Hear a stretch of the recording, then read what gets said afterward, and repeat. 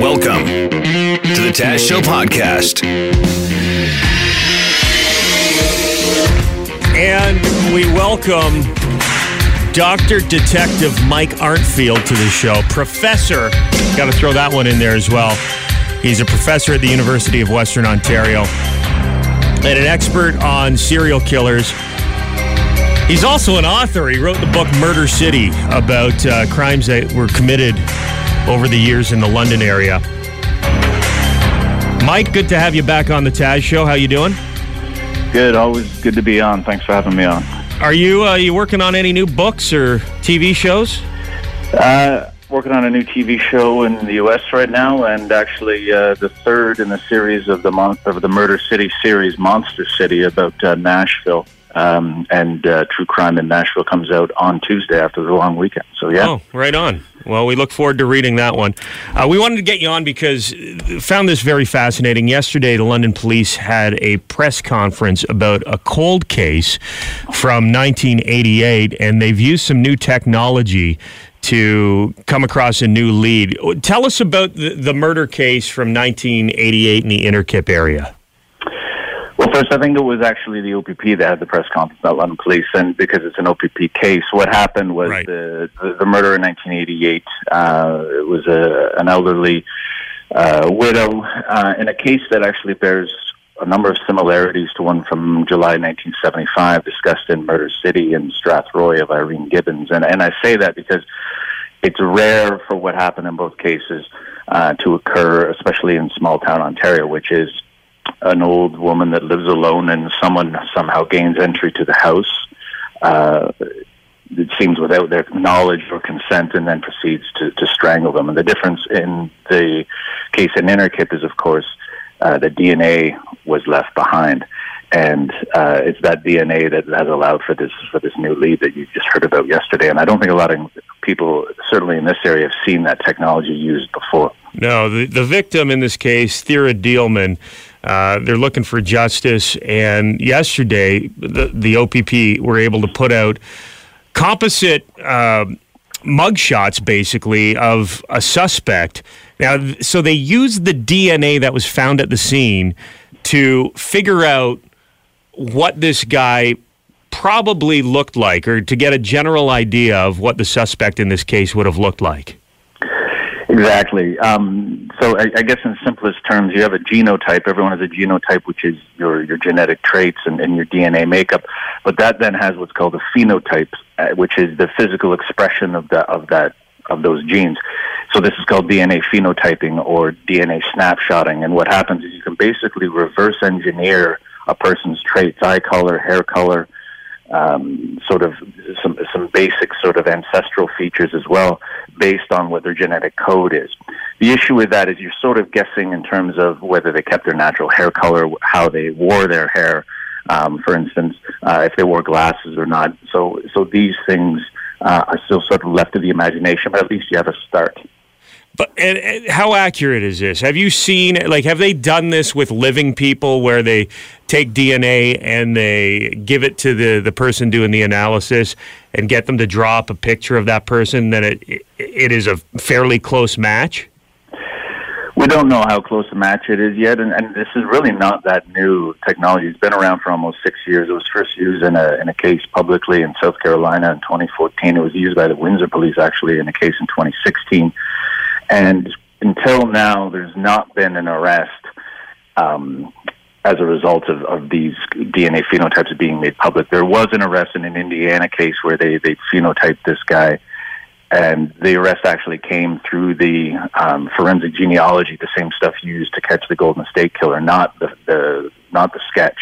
And he was caught through basically one of these ancestry sites. So there's a number of unsolved cases where these images are floating around, and they're good to get people calling in, and at least it rules out if you thought, for instance, it was someone, like in this case, a blonde-haired 50-year-old. Like, you could probably rule that out. Like, that tip could automatically be screened out now based on the fact that genetically just doesn't match. Although, again, you can't rule out people will alter their appearance, especially known offenders. That's crazy. So just from the DNA, you can figure out the age of the person as well.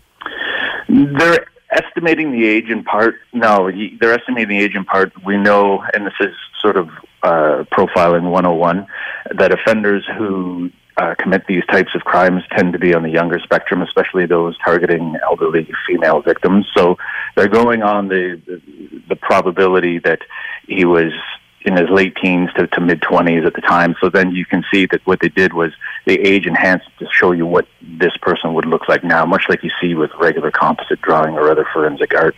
Yeah, we have the composite drawings up on the 980 CFPL website if you want to check them out. Everyone should, because who knows? Yeah. It may look like the guy who lives next door to you. Yeah. And there's nothing I love more than people who think they've gotten away with it getting caught, right? Yeah. Yeah. You see it on TV every once in a while. A guy's living his life and then gets busted, and it's amazing. Yeah, that's why we do this, right? Yeah. Everyone should look. It's crazy the technology that you have now. Like, if you could have all these detectives who work in these cases back in the 80s or 70s and have these cases represented to them now, and just, I mean, it's not easy now, but you have so many more tools available to try and catch these people. You do, but you know what the frightening thing is, and there's a graph that I can send you, and you can put that up too, and maybe people don't want to know this, is even with all these new technologies, the result is, I think, prevention, because there's fewer murders now. But we actually catch fewer of those killers per capita. The solved rate has gone down consistently since 1965, especially in the U.S. It's been up and down in Canada, but last year the solved rate was at its lowest in recorded history in the U.S. Do you think that's because there's so much evidence now that is needed to convict somebody? Compared to years ago, you could catch somebody, and basically, if you wanted them to be guilty, you could make them guilty. You know what I'm saying? But these aren't even convictions. These are just suspects being identified or arrests being made. Never mind convictions. You're talking even lower. You're talking in the U.S. 25-30%, which is 7 of 10 suspected killers or known killers still walking around. So, no, there's a few explanations, a lot of which are complicated. All of us are looking at each other now like there's 3 of us in the room. One of us has got to be a murderer. Thanks a lot, Mike. Devin Peacock. That's 7 in 10 killers, not 7 in 10 people. Don't get easy now. Yeah. But that's wild. Is it because people are watching TV and they know how to cover their tracks now? That's one theory. Another theory is that while it may be also harder to prosecute people successfully, investigators are also now more reluctant unless they've got that DNA that proves the chance. And it was a 1 in 20 billion chance or something infinitesimal that it was this person, that they're reluctant to make an arrest because we've come to that point. And the third theory, and it's the most frightening, is that there are just fewer usual suspects, which basically means that there are more strangers killing strangers than previously thought, which yield no clues, during that first 48. And certainly look at the Chicago news, where you have 72 people being shot randomly in a weekend and 30 of them killed. And it's not hard to see how the numbers have gotten out of control. Well, now this technology with the DNA and getting the composite sketch from the DNA, is it something that would be very expensive to do? It's pretty expensive, depending on the quality of the sample. They have sort of a baseline price, and there is a Canadian competitor I mentioned to you before in Guelph. They use, in this case, Parabon, which is in Virginia, near where the FBI labs are, and they've done most of the high-profile ones. But it is becoming more standard, and as there's market competition, like in all industries, you're going to have greater differences in price and more options. So I think you're going to see this as a regular investigative step in most cold cases moving forward. At least I hope so. And I'm not sure why they chose this case of all cases. I mean, it's an important case, they all are, but I mean, there's a number of very horrific cases, child killings, serial killings, that there's DNA on file, and I hope they do the same thing with those profiles. Okay, thanks for scaring the hell out of all of us, Mike. We appreciate you coming on this morning. Anytime, Ted. Professor Mike Arnfield. The new book comes out next week. What's the name of it again? Monster City, which is the third in the series of the Murder City, which started here in London, the first book. Yeah, we'll read the book and we'll get you on to talk about it. Mike Arnfield, thanks for coming on the Taz Show. You bet. We got to give a Tasmania kudos out to whoever wrote this Kijiji ad that was sent to us from one of our listeners who says, hey, I was looking for a couch on Kijiji And I found this ad. I thought you guys might want to read it on the air. Yeah, it's the title of it says, "Come get my couch, $100," and it's one of those couches that has the lounge part on the end. You know what I mean? Yeah. Yeah. So it's a nice looking couch. You should buy that, dude. $100 seems like a pretty good deal. Yeah. So in the description, "Come get my couch, $100." It says, "Couch from Tempermans. Looks just like that picture, except that it's 2 years old. No rips, no stains. Wife and her damn book club friends from work broke the frame a little bit, so I put the screws back to it to firm it up, and it's good to go. It's ideal for a family room or man cave. Getting rid of it because the wife always hated it, apparently. When we bought it, she suggested that it was an acceptable compromise, but she always harbored ill will towards the couch and me. And now she has manipulated me into buying a new one, which she tells me just now is ready to be delivered. So it goes into the garage until you come get it. Come and get it so we can put this dark chapter behind us." This guy and his wife, they're shopping for a new couch. She wanted one couch. He wanted another couch. This is the couch they settled on. And then the wife just was biding her time and waiting until she could get the couch she actually wanted. I got a conspiracy. Her damn book club friends, I bet you they purposely were jumping on it to break the frame. Yeah, how does a book club break, like, what was it while they were reading 50 Shades of Grey or something? Like, what book are you reading where you can break the frame of a couch? Maybe a Stephen King scare? Yeah. I don't know. Jump scare? I don't know. Maybe there's a weight issue there. Dev, I wasn't going to say it. It's just a heavy book club. Or a lot of members. It doesn't... One or the other. Right. They just had too many people sitting on the couch. Yeah. People sitting on each other's lap. It's not one single person had too much weight on right. them. The couch was overweight. It's like when you get in the elevator and you cram 20 people in there, suddenly you're overweight. Well, the lounge area is clearly the go-to spot. So maybe you have people just fighting over it and they get a little roughhousing when they're reading. Sure. What kind of book club meetings do you think you're going to? I don't understand. Playful fighting? The book club. Somebody was doing something there. It is suspicious that the book club broke the couch. But this guy fixed it and it's ready to go. $100. Looks like a pretty good couch. And I guess the moral of the story is just let your wife do whatever she wants. Don't try to compromise, because eventually it's going to come back to bite you. Yeah, bud, you just bought 2 couches in 2 years for no reason. The Taz Show Podcast. I'm excited about this. London City Council approves the Adelaide Street underpass. So the train that goes across Adelaide Street just south of Oxford, there's now going to be an underpass underneath there. Well, potentially. Like, how close is this to becoming a reality now, Devin? Unless something crazy happens, this is a virtual... guarantee. That's amazing. Basically, they have to do the environmental assessment process and they have to go along. But really, the only issue here is when they start it, not if. The design has received, it was unanimous approval at the committee level. It was unanimous approval by City Council last night. They want to do this so badly, they've bumped it up by about 10 to 15 years. So this wasn't supposed to happen until around 2030 or so. They're now looking at starting it in 2021.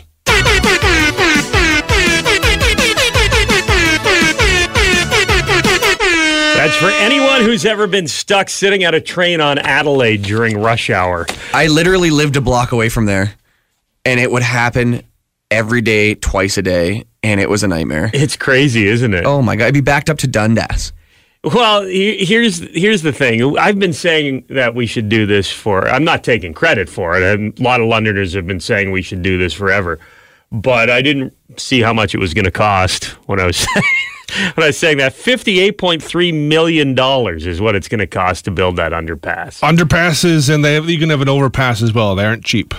I wonder how many people will complain, because this is a constant complaint. But like you said, you see $53 million. It is kind of shocking. Yeah. But, if we're complaining, we got to deal with it. Well, we're always in London talking about moving the rail lines out of the city, right? That is so that's like you're talking in billion-dollar territory.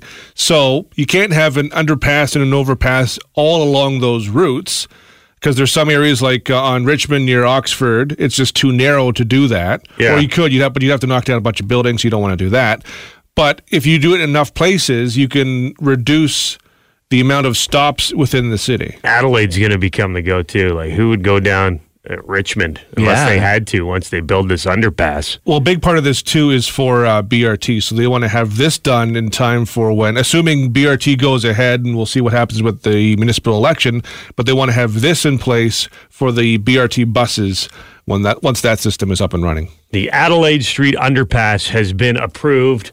Traffic will be running smoothly. This will fix all our traffic problems in the city of London in the next couple of years. We're joined by Devin Peacock. Who? Oh, sorry. We are joined by rapper Young BMT. That's the acronym. It's Young, Bigger, Meatier, Tastier. We figured out our rap names yesterday using this meme. And at that time, the last thing Devin Peacock had bought, which is what you use after the word young, was a BMT sub from Subway. I had never heard of the BMT, but after talking about it yesterday, I had to go do some research over there. We had a listener call in, tell us it was the sub of the day on Tuesday. And I went and got a 6-inch. Pretty good. Pretty good sandwich. Yeah, a lot of different meats on there.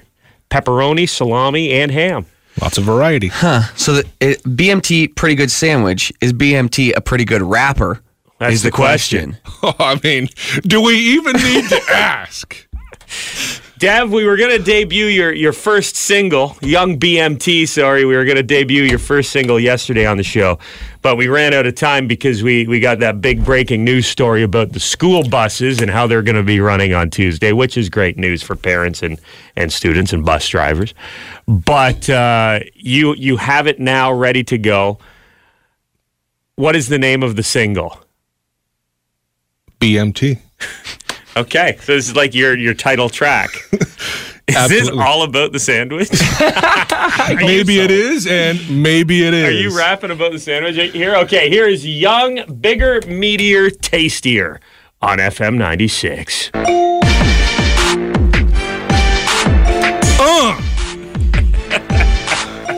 You know me as Devin P. I'd rather you call me Young BMT.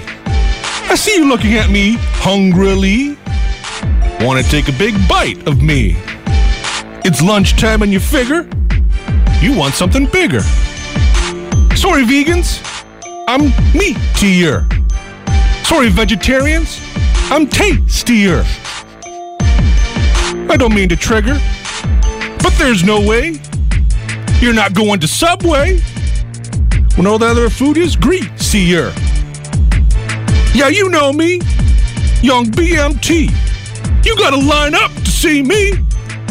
Unless you want to get roasted, you order me toasted. Do that, you'll be devoted. Oh! What? The notorious BMT!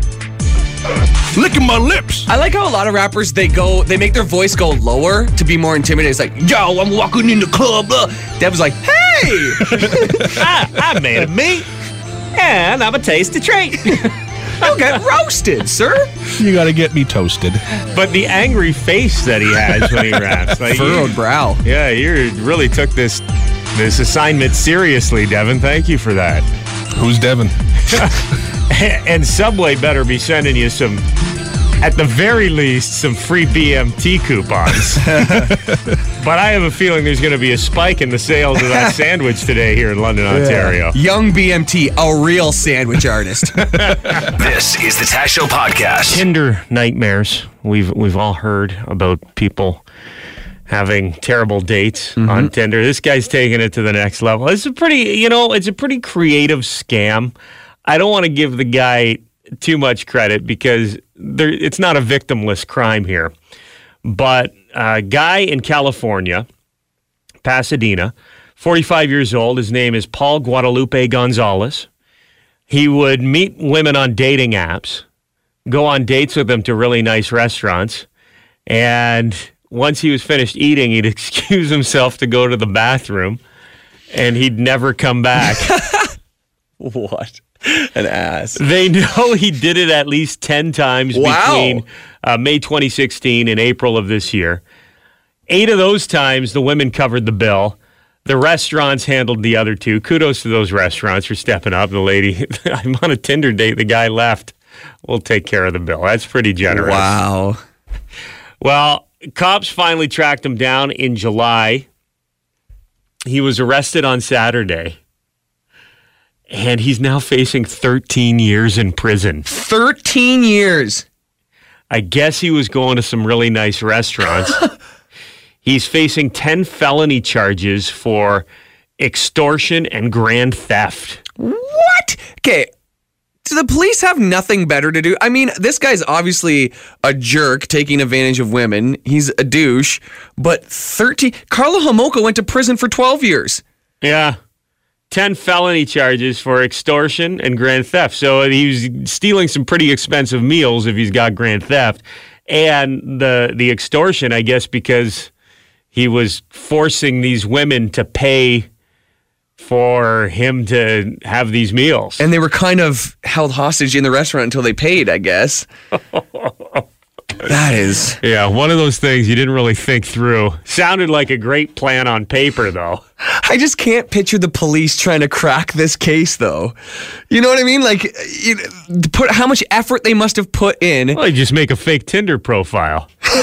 Say you love eating at expensive restaurants in the Pasadena area. Exactly. How hard could it be? I'm sure there's some guys out there who hear this and they think that this dude's like Robin Hood. Yeah. Like Tinder Robin Hood. I've been on so many bad dates where I've picked up the bill. It's about time. How come the man always has to pay? Well, because if you don't, you're going to prison for 13 years, apparently. Hey, I just want to sincerely thank you for listening to the Taz Show podcast. If you want more, subscribe. You can find us on Apple Podcast, Google Podcast, and wherever you get your podcasts. All the podcast places.